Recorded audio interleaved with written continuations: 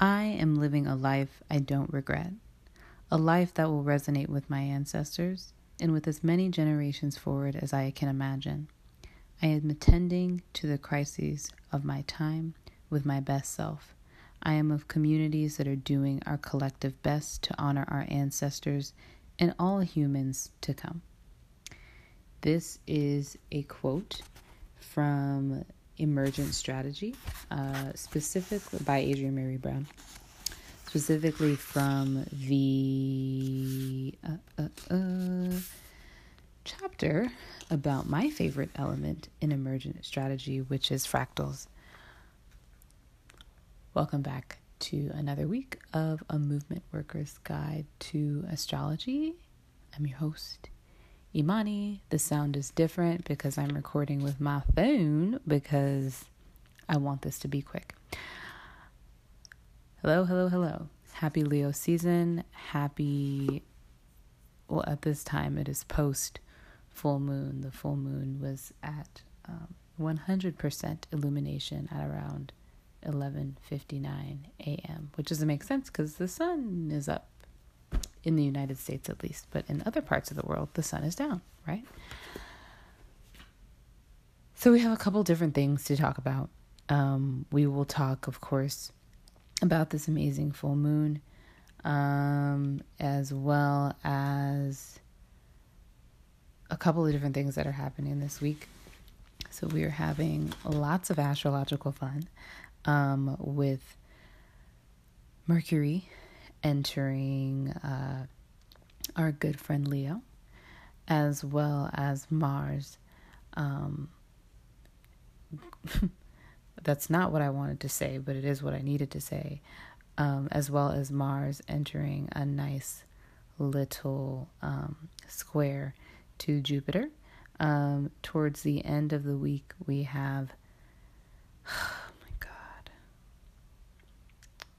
Sorry, I'm just thinking about all the astrologically stressful things that are about to be happening, and I'm annoyed already. We have Venus entering Cancer on Friday the 7th, and then we have Lionsgate, which is not an astrological event, but it is an important event, and we're going to talk about it because it's my fucking podcast, and that's what I would like to do. We're coming into a part of the year that I definitely would say is when things are going to start to get stressful. And we're going to start to feel a lot of pressure from a lot of different places. And all of this pressure is in relation to us being able to, as usual, come into a deeply authentic version and expression of ourselves. Last summer, when we were talking about Leo season, we were talking about a true way of being. It's really weird, and I think I've said this before, in how this fractal created from the beginning of the podcast has really led to this continued story arc and development that really just makes a lot of sense. And this season is no different. Of course, we're talking about fractals. In Emergent Strategy, fractal talks about the relationship between small and big, and our ability to scale up things. And so there have been a couple of different episodes where I've talked about fractals and just talking about fractals in relation to astrology, in relation to personal self, etc. And of course, last year when I did the Emergent Strategy Immersion, my group that I was a part of was Fractals, Team Fractals. I love you all so much. And all of the fractals that have emerged from, no pun intended, that interaction and that happening and that offering with those people is definitely a testament to the power of creating a particular pattern, and allowing nature to let it organically recreate those particular patterns, that particular pattern over and over and over again, and to see how that ripples and shows, right? So the thing that's so beautiful about Leo season, as I had said, I think yesterday was James Baldwin's birthday, the 3rd of August. And I talked about how the sun is a star, and I talked about how visionary Leo is. And I think the quote that I started this with really speaks to that visionary quality of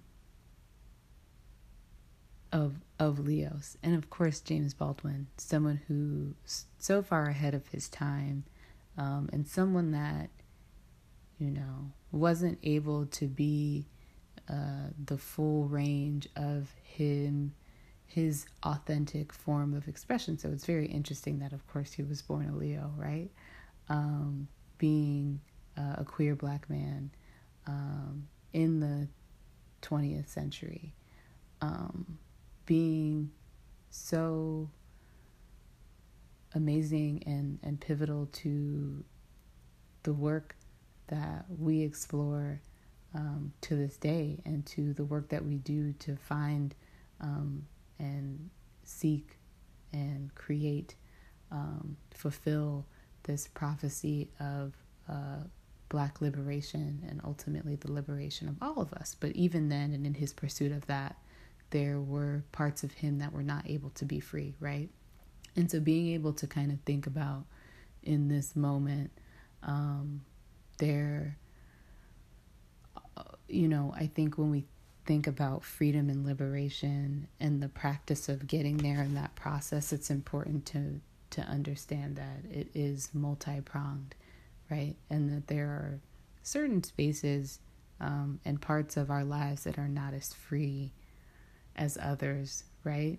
And I think the really great thing about Leo season, oh my God, I feel so emotional right now, is that it gives space, and it gives permission for that to be real. Going back to the idea of the sun as a star. So the sun, of course, is very important to our existence, right? Everything that's on this earth is possible because of this very kind of specific math. Again, think about fractals. This specific math and pattern that's created between the space between the sun and the earth allows it to give life to everything that exists on it, right? If the sun was to disappear, something was happened to the sun, we would cease to exist. So it's in this very specific place, right? And I think it's also important that when we look out and we see stars, like it's important that the sun is also a star. What does that mean? So stars exist far beyond what most of us will consciously remember, right? In the very short amount of time that we spend on Earth, we will only know the Earth for that amount of time, again, within this lifetime. The sun existed when we weren't here, and the sun will likely exist after we are no longer here, right? It's important to note that the sun has seen and experienced not just this moment, but it's also experienced the past. And of course, it's also experienced the future, right? But it's still the same sun. So we're still staring at and existing in front of the same sun that was present when we weren't here. And it's the same sun that will be present when we're not here anymore, right? So going back to that quote at the beginning, in which, living in crises and wanting to live and create a life, again, that will resonate with your ancestors, right? The past, but also will resonate with generations to come. That's exactly what the sun does, right? It provides life for things that we cannot see and fathom, right? The thing about a star, although it is literally so many trillions of miles away from us, is that at it being trillions of miles away, it's also so many years into the future, right? So when we look at a star, we are literally looking at the future.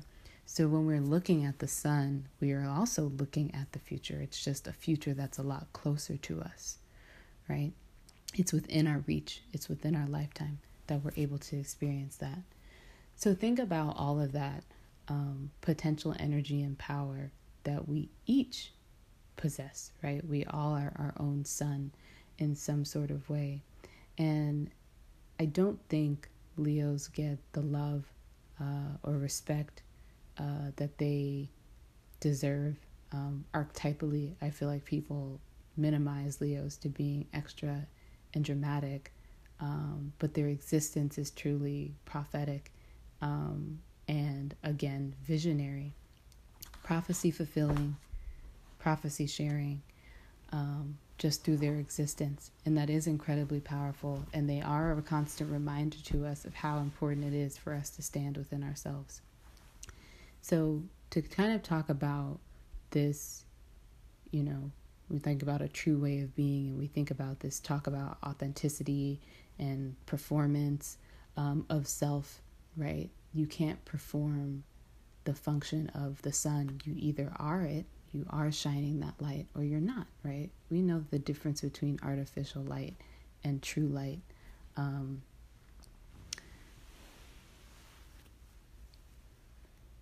So being able to find and stand in that for yourself.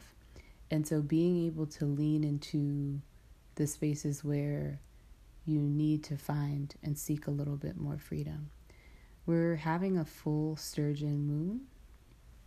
So what is a sturgeon? It's this really gross looking fish. It does look gross. This really gross fish that's huge. And it can be found at this time of year. It's usually caught in like the Great Lakes during this time of year. And so like the really amazing and fantastic thing about this fish is that it is very prehistoric looking, right? And that it's said to have been around for the last 136 million years. And they can live up to about 150 years. Whoa! Isn't that wild? Doesn't that sound like the sun? This moon is also called the moon when all things ripen, because it's the last full moon before the harvest season, which is Virgo season. So it is a really beautiful and amazing culmination cycle, I think, where we come into awareness of, to speak in perspective of freedom, like how free we are or how free we are not, to authentically step into the most authentic form of self. I think the most difficult thing about the Leo Aquarius axis, and I feel like I say this every year, is being able to balance like your individual needs versus those of community, those of collective. But I think the thing about the Aquarius moon is that it's so, again, to quote Six of Black Women Cry on Instagram, the Aquarian curse, or not curse, but the Aquarian karma is that they are so much tied to the past, right? And we've talked about this when we've been talking about Saturn moving into Aquarius and moving back into Capricorn. It illustrates it perfectly, where there is this tie, this connection to the past that has to be acknowledged in order to be very forward moving, right? So there's this idea with the moon in Aquarius where we're like, look, this is what we need This is what it looks like to progress. This is what it looks like to move forward. But there is also this part of us, of the past, that is still deeply connected and entrenched to some sort of system, structure, or tradition that makes that leap forward this it's very like the Fool kind of like energy, and the risk and the progressiveness and the futurism that we seek and that we want to embody, right? Which makes it really hard, and adds an air of limitation, struggle, and frustration. And so some of these frustrations definitely come through and are possible through the communication that we're having with people, through the ideas that we're sharing, through the things that we're thinking, through what's happening within our minds. And I say this because Saturn right now is opposite Mercury. A lot of the things that we're coming into awareness about right now, especially the ways in which I think we may feel underqualified, or at least the past has made us feel underqualified, or like we don't know enough, or we feel this kind of like very strong push to move forward without really being able to kind of completely make sense of things. It's this, and I think one of the important things to kind of note is that there still is so much we don't yet know. There's so much perspective that we are lacking right now that does require us to slow down. And so while it's like I want to move forward, and I want to move forward very quickly, so much of the sky is like, well, there's so much that has to be integrated and understood before we do that. And I have some very difficult and hard questions for you to answer before you do that. So again, there is this, I want to go there, and I want to go there now. I want to get there, and I want to be free now. But it's like being able to see the traditions of the past, one, that have to be integrated into the present to make this future seem possible. And I think a part of it is a bit of frustration that we may feel, especially with Moon in Aquarius. Moon in Aquarius is not necessarily known for being the most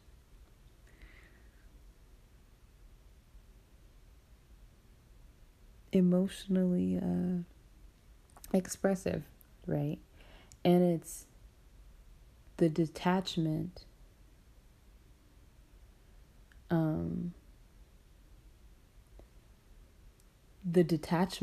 this is, we've talked about detachment versus non-attachment before, and we'll have that conversation right now. It's the detachment from what one feels and from one's past that ends up being the thing that holds you back, right? And so there is this need, ultimately, not based on what is in the chart, but based on what isn't in the chart, to be very present with what it is that we're feeling.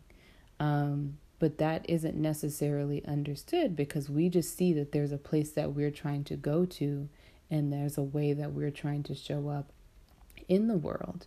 And there's a way that we're trying to embody ourselves, right? And so like, it's important to note that there's this part where it's like, well, I'm trying to be myself, but you may kind of find yourself over these days, wherever this is lying in your chart, where you're kind of ruminating or thinking, a lot about how this particular area of your life, how it can be, different, and how it can evolve, and what's the next best thing in this particular area of your life.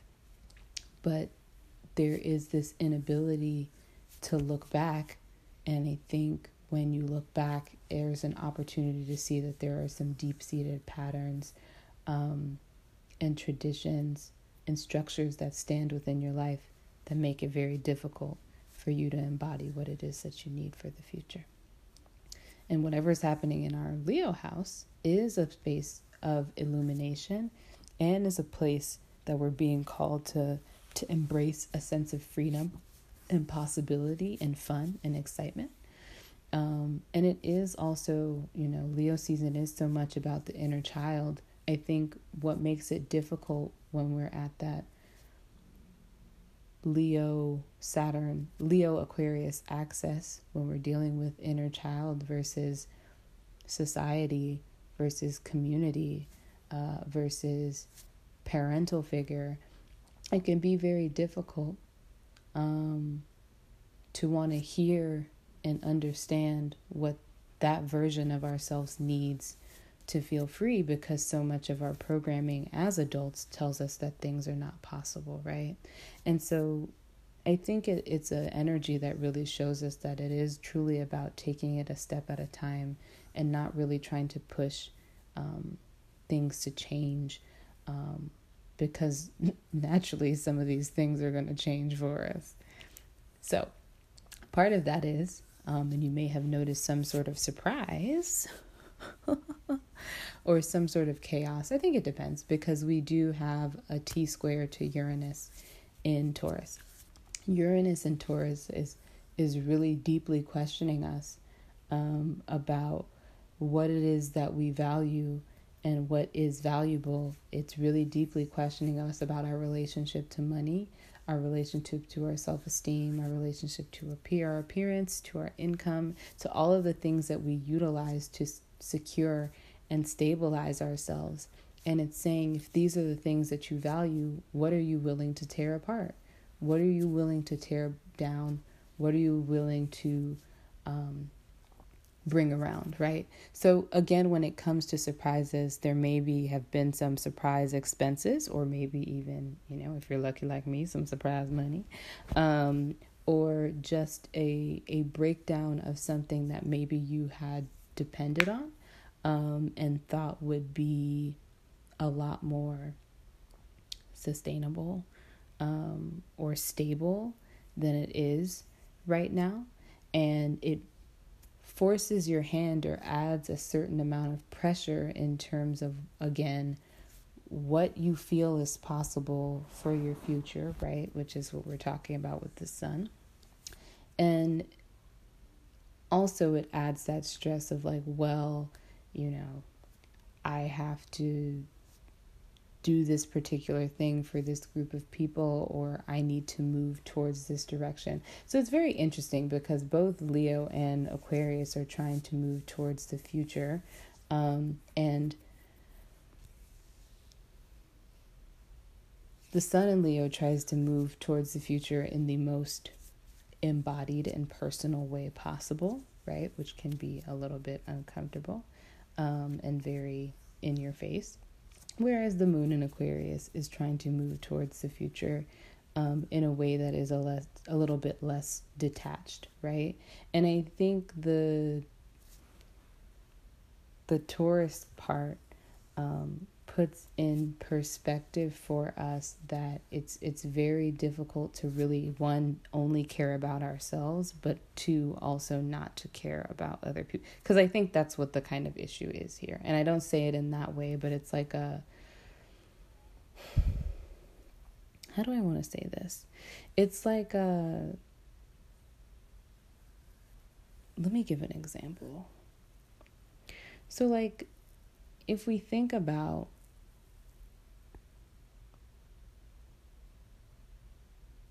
y'all, it is 10:18. Just keep that in mind. Okay.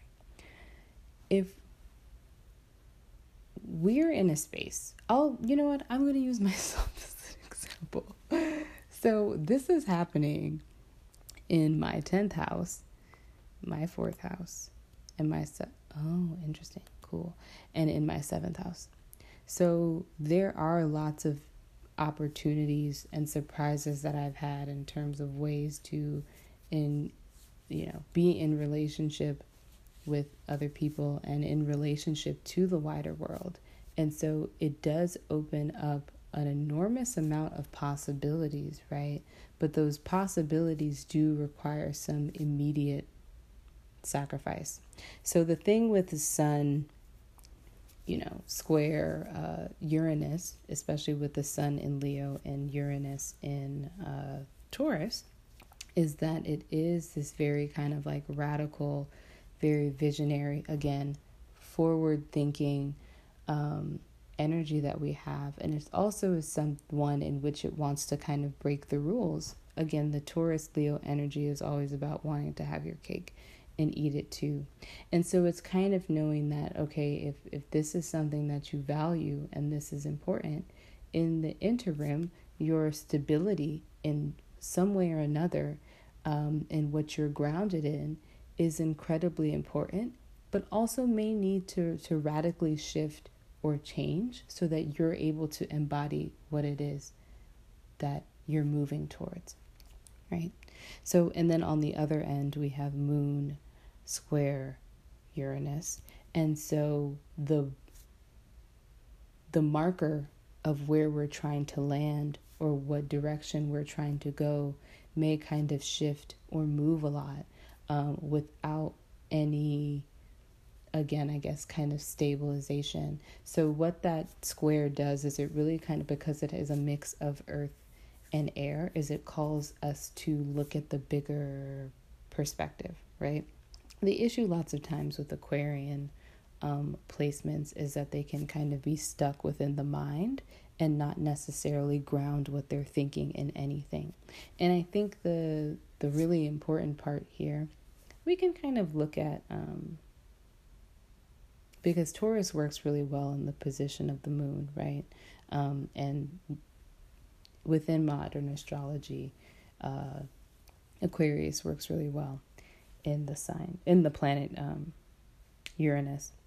And so it is, this kind of rapid fire, kind of quick changing, energy. And I feel like this Uranus and Taurus is like, whoa, whoa, whoa, whoa, whoa. Like, let's reel it in and let's really think about what's important. So you may kind of find yourself, maybe thinking way too far ahead of where you need to be and not allowing space for there to be the process to even get there, right? And moving the marker a lot emotionally without doing your, I guess, due diligence of taking the time to do the internal work that's necessary to be able to get to this place that you feel that is a place that you're headed towards, but does require, again, a level of integration and a kind of dose of reality in which you're not too lost in this vision of the future that you're forgetting about the parts of the past that need to be resolved to get there. So it is this kind of coming into, I think it breeds a lot of kind of internal chaos for me, because I don't talk to a lot of people. Full moons have been very deeply internal processes rather than very external ones. And so the biggest thing that I would say is slow down. And not slow down as in you don't need to move into the direction that you can feel yourself being called into, but slow down so that you don't miss the steps of the process and so that you can really, again, find your footing and awareness of what matters in the grand scheme of things and what doesn't, right? The thing about this T-square and this pressure that we feel to shift and change and affirm our value systems by uprooting or creating some sense of chaos within our life, or chaos that has arrived within our life, is also really about us being able to see, if we're trying to alleviate the tension that exists within the T-square, we're moving into the sign of Scorpio, right? And so looking at Scorpio, it's about diving deep and investigating, right? So that means that there are more questions that we need to ask ourselves, right? If we find that this energy is integrating really well and we can find a way to utilize and order some of the chaos that is kind of emerging around us and in our environment, then we have an opportunity to ask more questions and to investigate and to really make sure that the decisions and the vision that we kind of see for ourselves, again, is truly in alignment with this vision or authenticity that we're creating to embody a sense of freedom, not just for ourselves, but ultimately for other people as well. And so there is, I think, if you see that this is resulting in some sort of breakdown or break up in some particular area of your life, again, it is an opportunity to ask more questions and become a deep seeker. I think it's a big question of like, what are you holding on to? What are you holding on to that makes this vision very difficult to take on and move towards? Especially, again, when it comes to inner child things that we're still holding on to. Another part of the chart that's incredibly important is that Mercury-Saturn opposition. So this is one of my favorite aspects. It's the voice of authority. I was reading Alice Sparkly Cat's Money Magic Etymologies of Saturn and the Moon, and they were talking about how Saturn is not authority, but it's what we give authority to. And so a really big part of, this vision and the direction that we're kind of going in is this sense of importance that we place maybe on particular ideologies, particular structures, particular ways of doing things, a particular way of your future looking. I think that's also one of those limitations to this moon in Aquarius energy is this part right here, where it's like all of the past that we're kind of holding on to, and this vision of the future is one that gets us okay, this makes sense, that's getting us trapped in a pattern that may have us repeating the exact same thing that we were already trying to avoid. So again, it's important and it's time to ask questions and about what is important for you to move forward and to move towards this vision that you have for yourself. What are the pieces and parts that need to be discarded? I think there's a really big, to me, it feels like a warning about potentially being spent or using up way too much energy that you don't have. Another part of that is Mars square Jupiter. So, so much in the chart is like, I want to go, and I want to go, and I want to go, and I want to go, and I need to go now, and oh my gosh, this thing is falling apart. And it's like, yes, it is, but like, it's time to ask questions. It's time to get still, right? I started to write this newsletter that I'm probably not going to send out. It was about going. Go-ing. For those who read the New Moon in Cancer newsletter, I was talking about reasons not to go, reasons to go, blah, blah, blah. The whole kind of idea is like, we're clearly all individually and collectively moving towards something.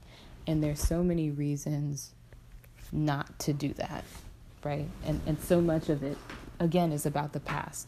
So again, it's the same story that we're experiencing in different signs in relation to this Sun, Moon, Saturn story arc that also was present in that new moon in Cancer.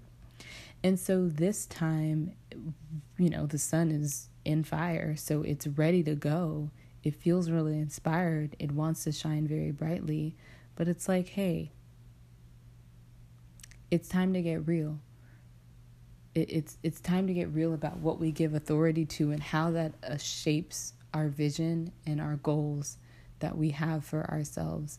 And again, realizing how much of what we envision for our future really is just going to keep us tied up in the past. So if there are things that you feel kind of trapped and stuck on doing, or people that you feel stuck on being with, it is an opportunity to kind of see, like, where am I actively recreating a pattern within my life that does not create the freedom that I desire, right? And for some of it is on a very subconscious level that we have to be willing to explore that. So give yourself the time. I think when we reach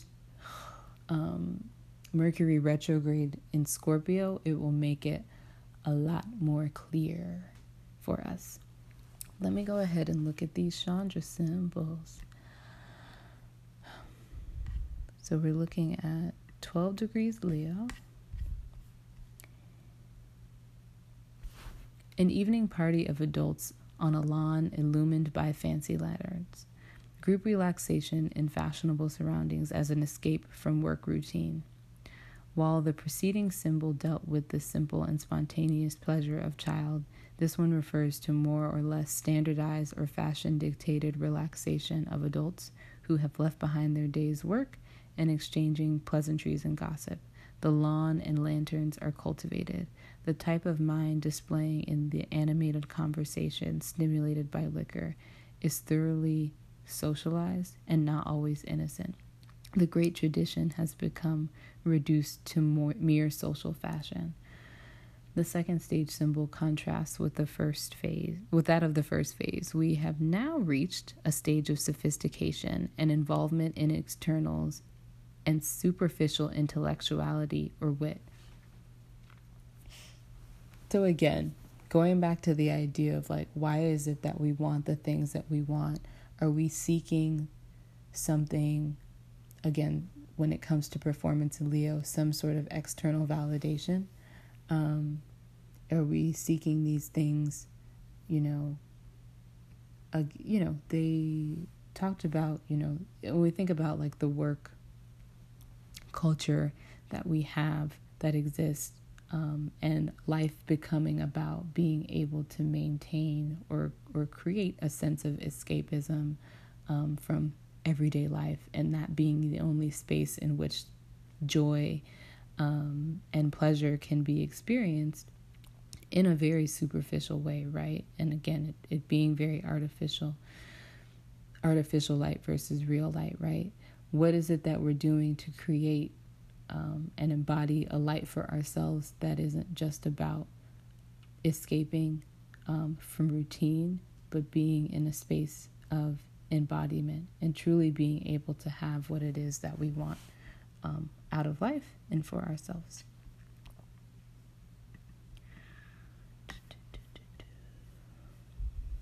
I swear this made so much more sense in my mind when I was in the shower than it did when I'm saying it right now.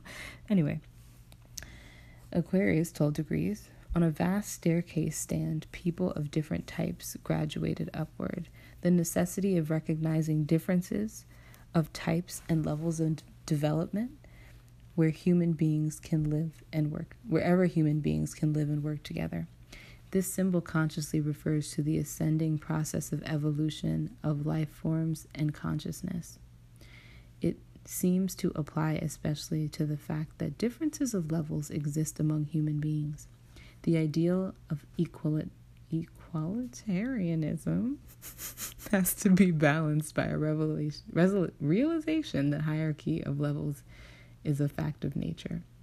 Each person should be aware of the level at which he or she stands, even as he strives to move toward a higher one. He should look up for inspiration and examples for helping the human beings of the lower level to reach up.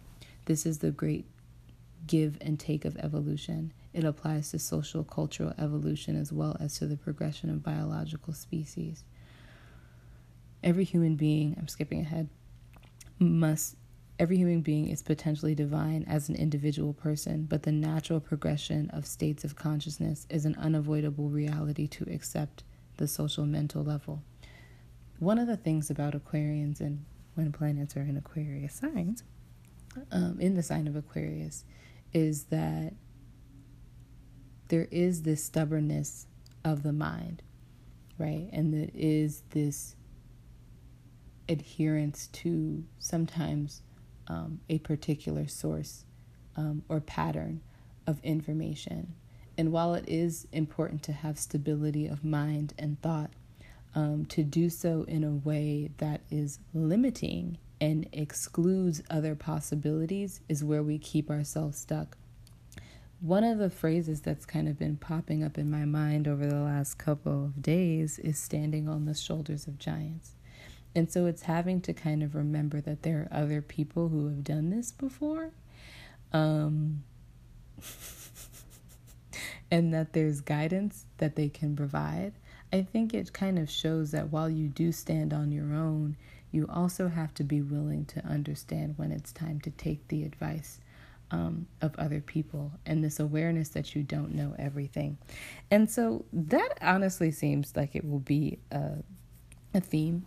And I think it's important to also note, like, whose voices are you giving authority to, and what other voices can be brought into perspective for you to expand your point of view and your worldview and your personal evolution, and being able to see within your life where the sources of information and spaces in which you found people to be experts or have some sort of valid or valuable information to share, how that has kind of been limited, right? And how that is, again, based on traditions around what information is important, what information is seems to be forward thinking and forward moving, and what information you've been told is not, right? Again, investigative. It's time to ask more questions. I'm going to take a quick break because I need to drink water, and then we're going to speed through the next couple of things so that this episode is not more than an hour and 30 minutes long, because it already seems like it's about to be long. Okay.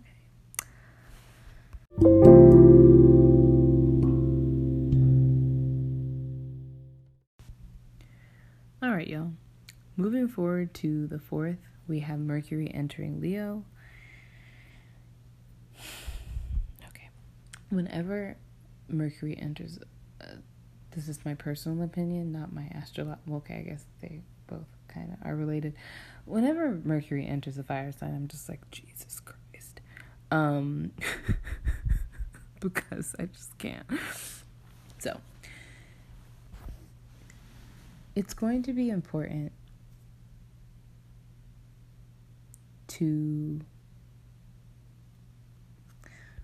I'll say this.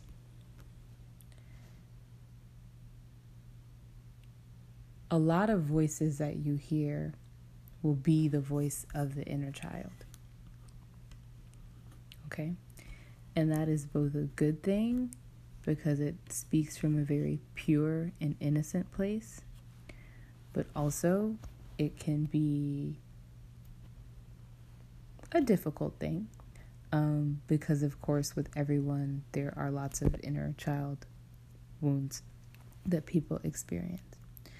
It will be very important, as Mercury is in Leo, for us to remember that we do not exist in a vacuum, and that we are not the only person who has opinions, thoughts, ideas, a brain, a mind, or skills to offer or to share. It is an energy in which I think collectively we have a bit of an issue with the Leo energy, because we live in such an individualist society.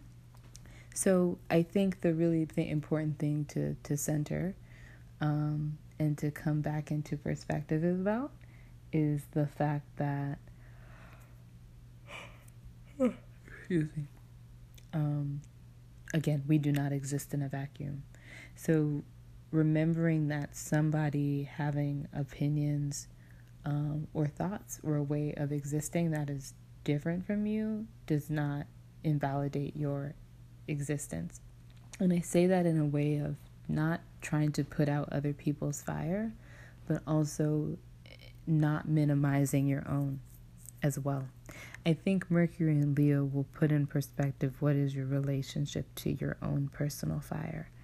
Seeing how much you minimize or brighten it, how much you attempt to outshine others, also how much you attempt to diminish yourself, will truly be put in perspective. There are no... Looking at the chart, there aren't really any aspects to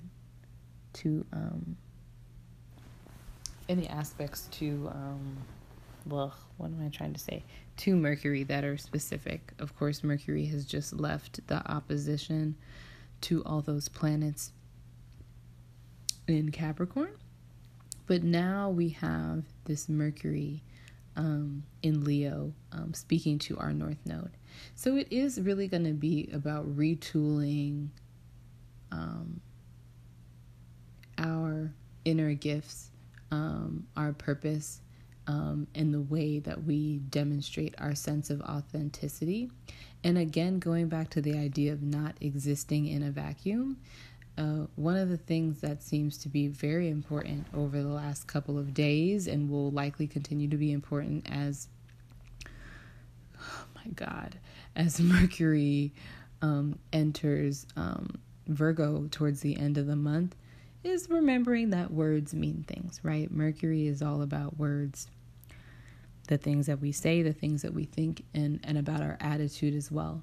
And so it is a really great time, I think, to come into a space where you create a practice, if you don't have one already, of being very affirming of yourself. I think the important thing, again, is not getting so lost within yourselves, or where you're, especially of where you're not, or where you are, who you think you are, to the point, again, where you're minimizing yourself, or you are not leaving enough room for other people. And so putting into perspective, kind of like thinking about how much space you take up with your voice, is going to be something that I find will likely be very important as Mercury travels through Leo up until the 19th. So this is going to be very quick. Before we know it, it's going to be in Virgo. Then on that same day, which is tomorrow, we also have a really fun square between Mars and Jupiter. And so again, it is this chasing of a vision, and chasing of a particular direction that we're going into. I think what's important to know about Jupiter when it's sitting in Capricorn, and it is retrograde, Jupiter is in fall when it is in Capricorn. So in a sense, it's like being in a space where you're kind of just asked to figure it out, right? So in this very structured and rigid way of building things, right? We're being asked to expand. So like we're literally, in this moment in time, collectively, there are so many restraints around us, but we're also in a space in which we know and feel that we need to be moving forward towards the future. And so the part that is difficult about that, again, this Mars and Aries energy is like, I want to go, I want to go, I want to go. And Jupiter in Capricorn is like, yes, growing, we need to grow, we need to expand. But, how much time do we have? How much space do we have? How much resources do we have? How much energy do we have?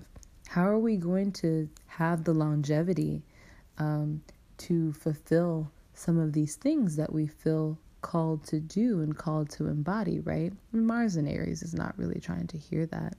And I think it's important to put in perspective that Mars is in its shadow period right now. So it is slowing down. So what you're going to find is that all of this shit that you're interested in moving forward in some way or another, you're going to come back across it, right? And you're going to be slowed down because it's going to put in perspective for you again and again what limitations exist in your vision. And I think what's really important with Jupiter in Capricorn is that we'll come to understand that we couldn't see as far as we thought we could, right? So just know that. So there is this pressure and this desire to move forward, feeling inspired again, but I think it is going back to, what are your values? What questions do you need to ask? Which ways do you need to be a lot more investigative and explore what's going on with you, especially emotionally, that you need to let go of, that's going to, attachments that you need to let go of so that you can move towards this vision in the most embodied way possible. And I think it's really funny that like the Scorpio energy is kind of left out, because it's a bit of like a downer, right? Where it's like, hey everyone, like there's some dark shit here, and all of the other the other fixed signs are like, dude, are you serious? Like, do we really have to do that brooding, reflecting on our past and being entrapped in what we feel? And it's like, well, it's there anyway, so we might as well explore it. Then on the 7th, we have Venus entering Cancer. Oh my gosh, I'm very excited about this one. So Venus is going to be in Cancer all the way up until, hold on a second, the 6th of September. And so it is truly about how care, nurturing, bonding exists within our relationships, within our interpersonal relationships, and what that truly means. So, of course, it is the Cancerian archetype is related deeply to mothering. And I think it's really important to note that there is an air of enabling that Venus can do when it's in Cancer. There's an air of enabling that Venus can do, period, right? Because it's very receptive. It's just like, okay, well, like, you do that. But when we think about this in terms of like caring, right, we may feel like we really have to extend ourselves to someone to demonstrate that we care. There may be an inability to maintain healthy boundaries, especially when you're trying to bond with someone that, again, creates this unhealthy and codependent type of relationship, rather than one that thinks about care in a very, I guess, a more realistic form and way. We have to really think about what it means to care for people and what that truly looks like. It also can be that we use the idea that we care as a crutch to why we continue to interact with someone, right? Where there may be a lot of boundaries and emotional walls that we have put up, or a passive aggressiveness that we may express towards people that we are in relationship with, because there is like, well, I care about this person, or I have this bond with them that means that I just have to stick through it just because, right? And so this is enabling in both senses of that. And so it comes into, it brings into question, like, what does it truly mean to care for people? And what does it mean to nurture people? What boundaries need to be set up in terms of where we start and end emotionally, what we're able to do for people so that we can demonstrate and have healthy depictions of care within our relationships, right? One of the things that I listened to the other week, and I'll put this in the description box, was from the Allied Media Conference. The Care for the Future plenary was so great. This is a really great time. It talked about care the really amazing Lee Lakshmi. I'm not going to mess up her entire name. But she was talking about, in disability justice and what kind of care means, and how care is difficult, and being in community with people is very difficult, right? It's not this, fantasy or kind of like sanitized thing that we talk about, right? This is definitely one of the words that we throw around loosely in our society without necessarily knowing what it means. And so here it comes into perspective what needs to be integrated from the opposite side, Capricorn, to truly embody care in a way that is not enabling or codependent, right? If you care about someone, you're going to be willing to hold them accountable. If you care about someone, you're going to understand that their emotional state is not always what you want it to be, but that doesn't mean that there can't be boundaries of how people talk to each other or how they treat each other when they're in particular states of being.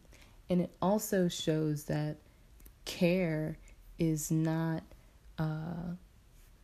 it can't be quantified. Care cannot be in relation to disposability. We care for someone until they're disposable. Like, that's one of the big things about disability justice, and especially about during this time where we're having a global pandemic, where people can't seem, we listen to the way that people talk about, like, oh, well, the disease, or not the disease, the virus, it only kills this a certain amount of people, so we shouldn't do this because most of us aren't going to die. Most of us aren't going to get it. This whole idea around care, or even people talking about how they're not responsible for other people's well-being, right? So it will really highlight to us what our relationship to care is like, where it needs to be deepened, where we are not accountable enough to other people. So I think another element of it is emotional selfishness, right? Where it's like, well, I'm a nice person and I care and I this, so like, why can't, in this way in which we enable ourselves emotionally as well.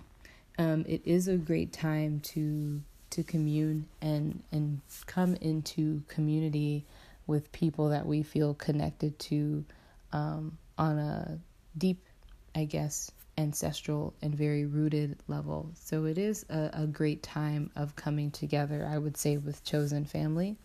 It is definitely a time of, and I think we'll see this in the mainstream, of course, because of what our Congress has not done, that it's another really great time for mutual aid, right? How do we demonstrate care for people, and what are the things that they need, right? When we think about taking care of someone, specifically at the end of life, right?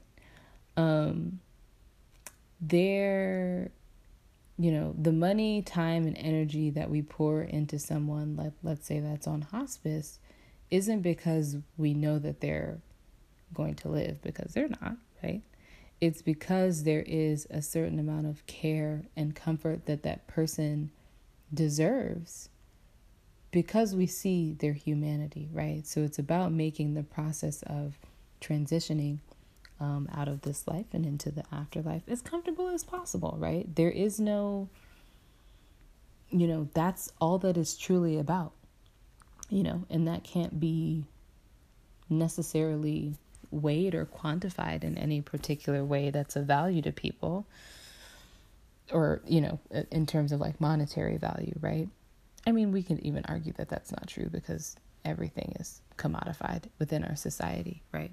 But it's like we do that because we care, right? I'm spending money, time, energy on your well-being at the end of your life because I care.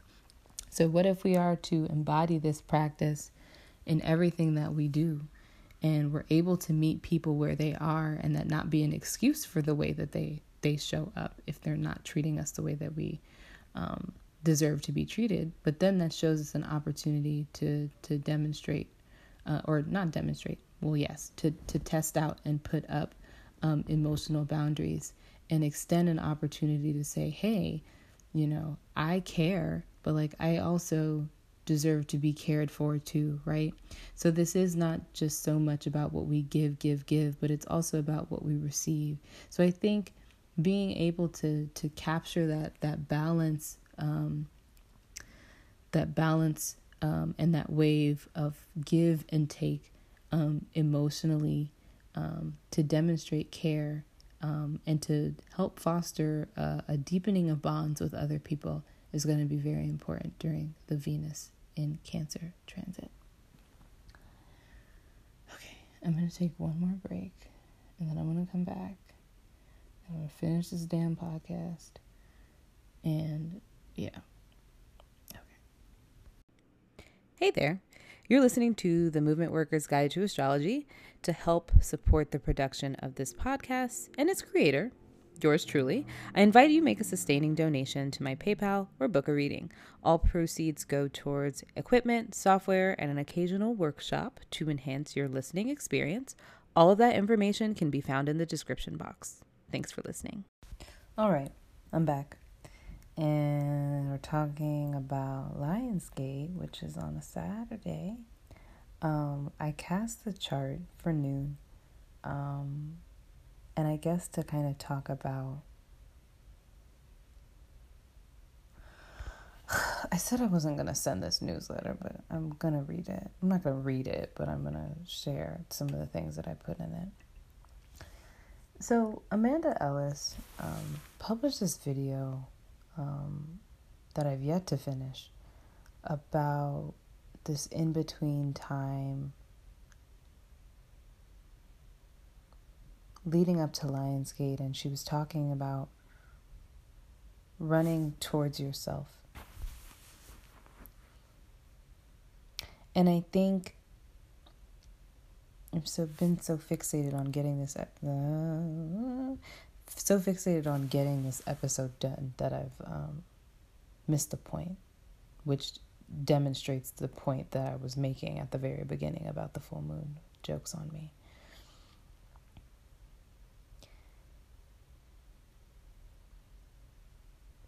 That's the most important thing, right? Especially when we're talking about fractals and artificial light versus like sunlight. Running towards yourself. All of the decisions and everything that you're running towards and everything that you have to be moving towards has to be you. It can't be something outside of you, even though ultimately it will feed things outside of you. That's not what matters, right? We're talking about, to kind of go back to this full moon energy, like, this is what the world needs, this is what society needs, and da-da-da-da. And it's like, yeah, people know that. And there are lots of people who can give you guidance and instruction, but the subject matter expert on your life and the direction that you're moving into and that you're supposed to be embodying is you.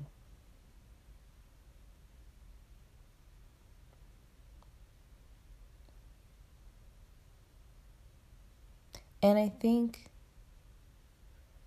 this next couple of months will be this fight in which we have to realize that,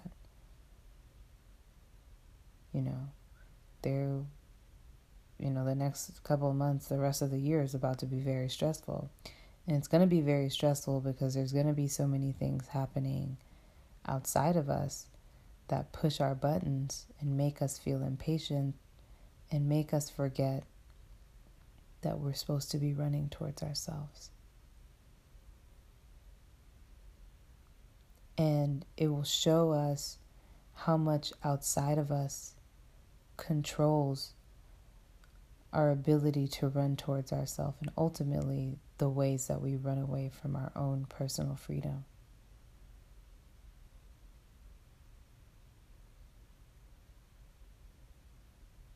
So I didn't finish watching the video, but I'm going to post it in the description box so that you can watch it. I didn't want to finish watching it because I knew that I had to do this episode and that it would be important.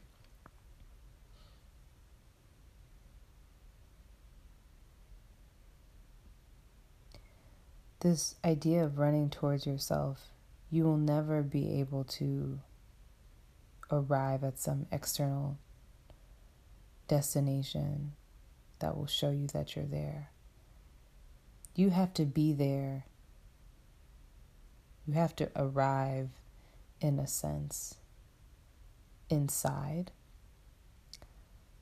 Amanda was talking about taking a pilgrimage towards yourself, and it was very funny that she said that, because as we know, last week, for those of the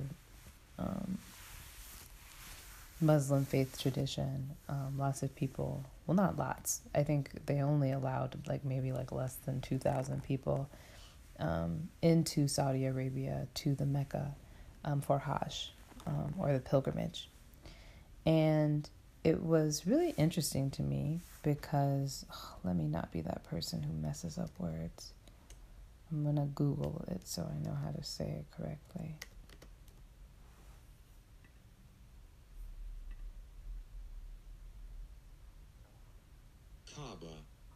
Kaaba.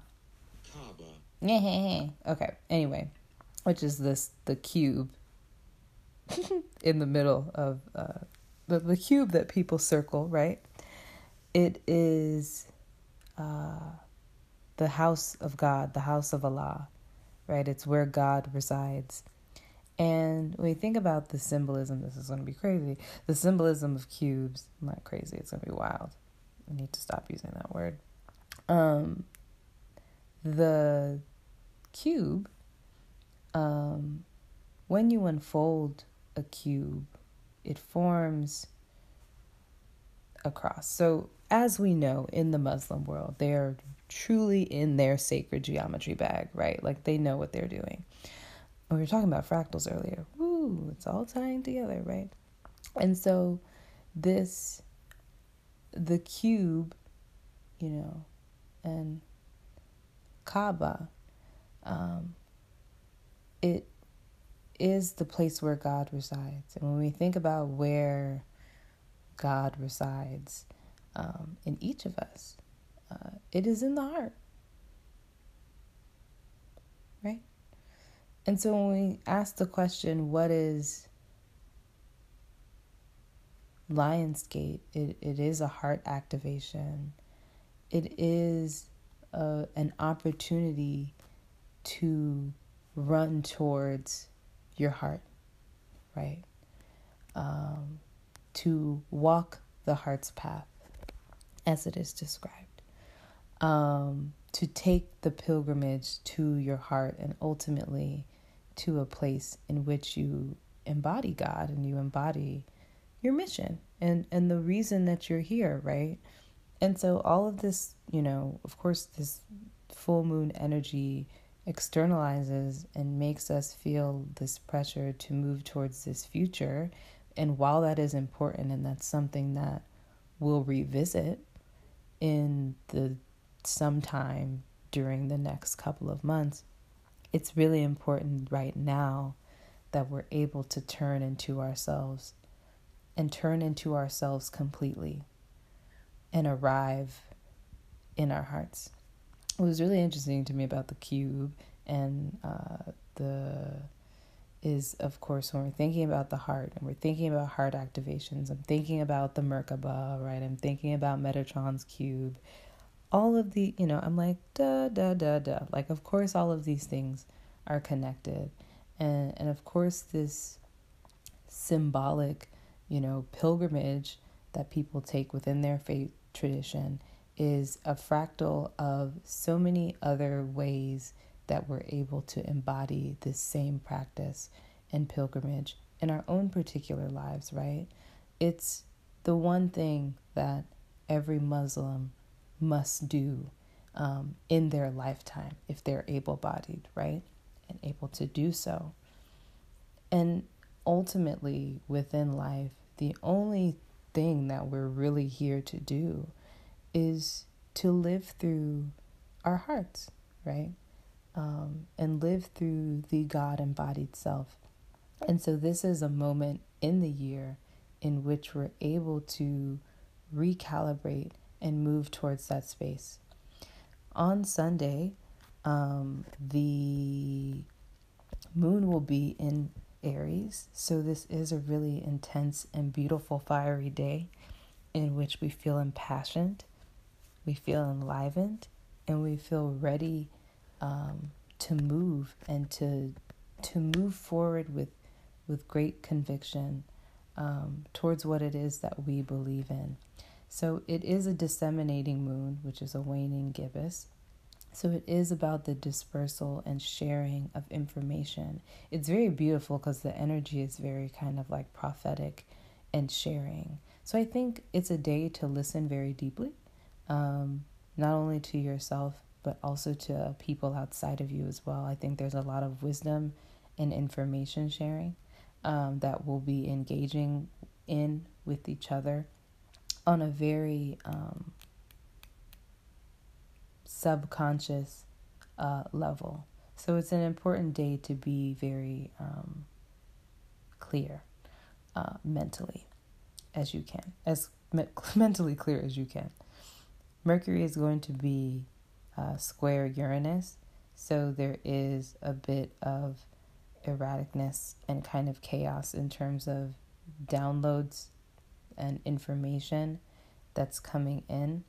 It can be very difficult maybe to integrate or carry some of the heaviness of the information that kind of comes your way. It also may be a day in which you just feel a lot of anxiety and mental pressure or having a lot of like racing thoughts or feeling like you're kind of all over the place. So again, it is a day to also, I'd say, embrace stillness and a day to find a sense of peace. Again, I think the listening process has to be a deep and internal listening one. And it's one in which you can't expect to have everything figured out or understood, because we don't need to. But I think being able to set the intention of walking or continuing to walk the heart's path and be within that space of the open and receptive heart is incredibly important.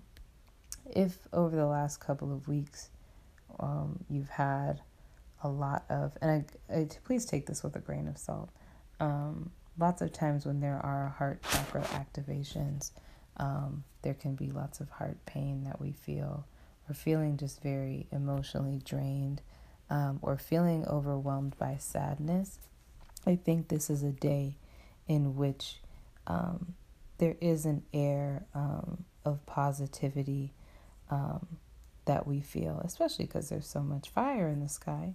And I think, again, it makes us feel very purposeful, and it makes us feel this sense of importance. And even if you're not able to connect with words, there's not a lot of air in the sky, to what that actually means, or for that to be put into motion in some tangible way, I think it's just very beautiful and important to hold that vibration in whatever way it is that you can. Hopefully the sun is out so people can get some sun. The moon is going to be in a loose, separating conjunction to Chiron. So there is this, again, because of the spaces that we've come from and the ways that we fought, I think there is this kind of heaviness that seems to kind of weigh on our hearts and inspires this direction or this desire to go into this particular direction because of the wounds that we face around our identity, because the wounds that we experience around our anger and frustration around, what happens to us personally, but also what happens to other people, provides an opportunity for us to cultivate a sense of, I think, not just empathy for other people, but an empathy for yourself, and to be in a softness that will likely feel emotionally. And so really just leaning into that in a way that you can. Again, Venus is in Cancer, so thinking about care, thinking about the community of care that you fostered. Who are the people that can support you? Who are the people that can hold space for you? Who are the people that you can hold space for as you experience this energy? Alrighty, I'm done. I am feeling very hypercritical of this podcast episode for a number of reasons. I have moved, and so in all transparency, it is just very difficult to record in a space that's just not a space that I'm used to recording in. So I think that's also why a lot of the episodes have been delayed, because I just don't want to record because I do not completely feel comfortable in this space. So that's, my own personal demon that I'm dealing with and figuring out as I'm trying to produce this podcast. To apologize if things are kind of scattered or didn't really make a lot of sense, because quite honestly, that's how they feel in my own mind as well. We'll be back next week, I promise. I don't know what we're going to talk about. The quarter moon and maybe some other stuff. But for now, you have a great rest of your week. Happy full moon. Happy Lionsgate. And talk to you soon. So, as I said before, this is recorded into my phone, so I don't have the ability to edit the audio. So this message is going to be very counter to the end of what you just heard. I need a break. I will be back the week after next to talk about the Leo full moon, Leo new moon. But yeah, there will not be an episode next week. And there will likely be delays for the remainder of the month in the middle of my own life transitioning process. And I would like to honor that by being able to get as much rest and do as little work as possible. So definitely I thank you for respecting that or understanding that. I will talk to you all in 2 weeks.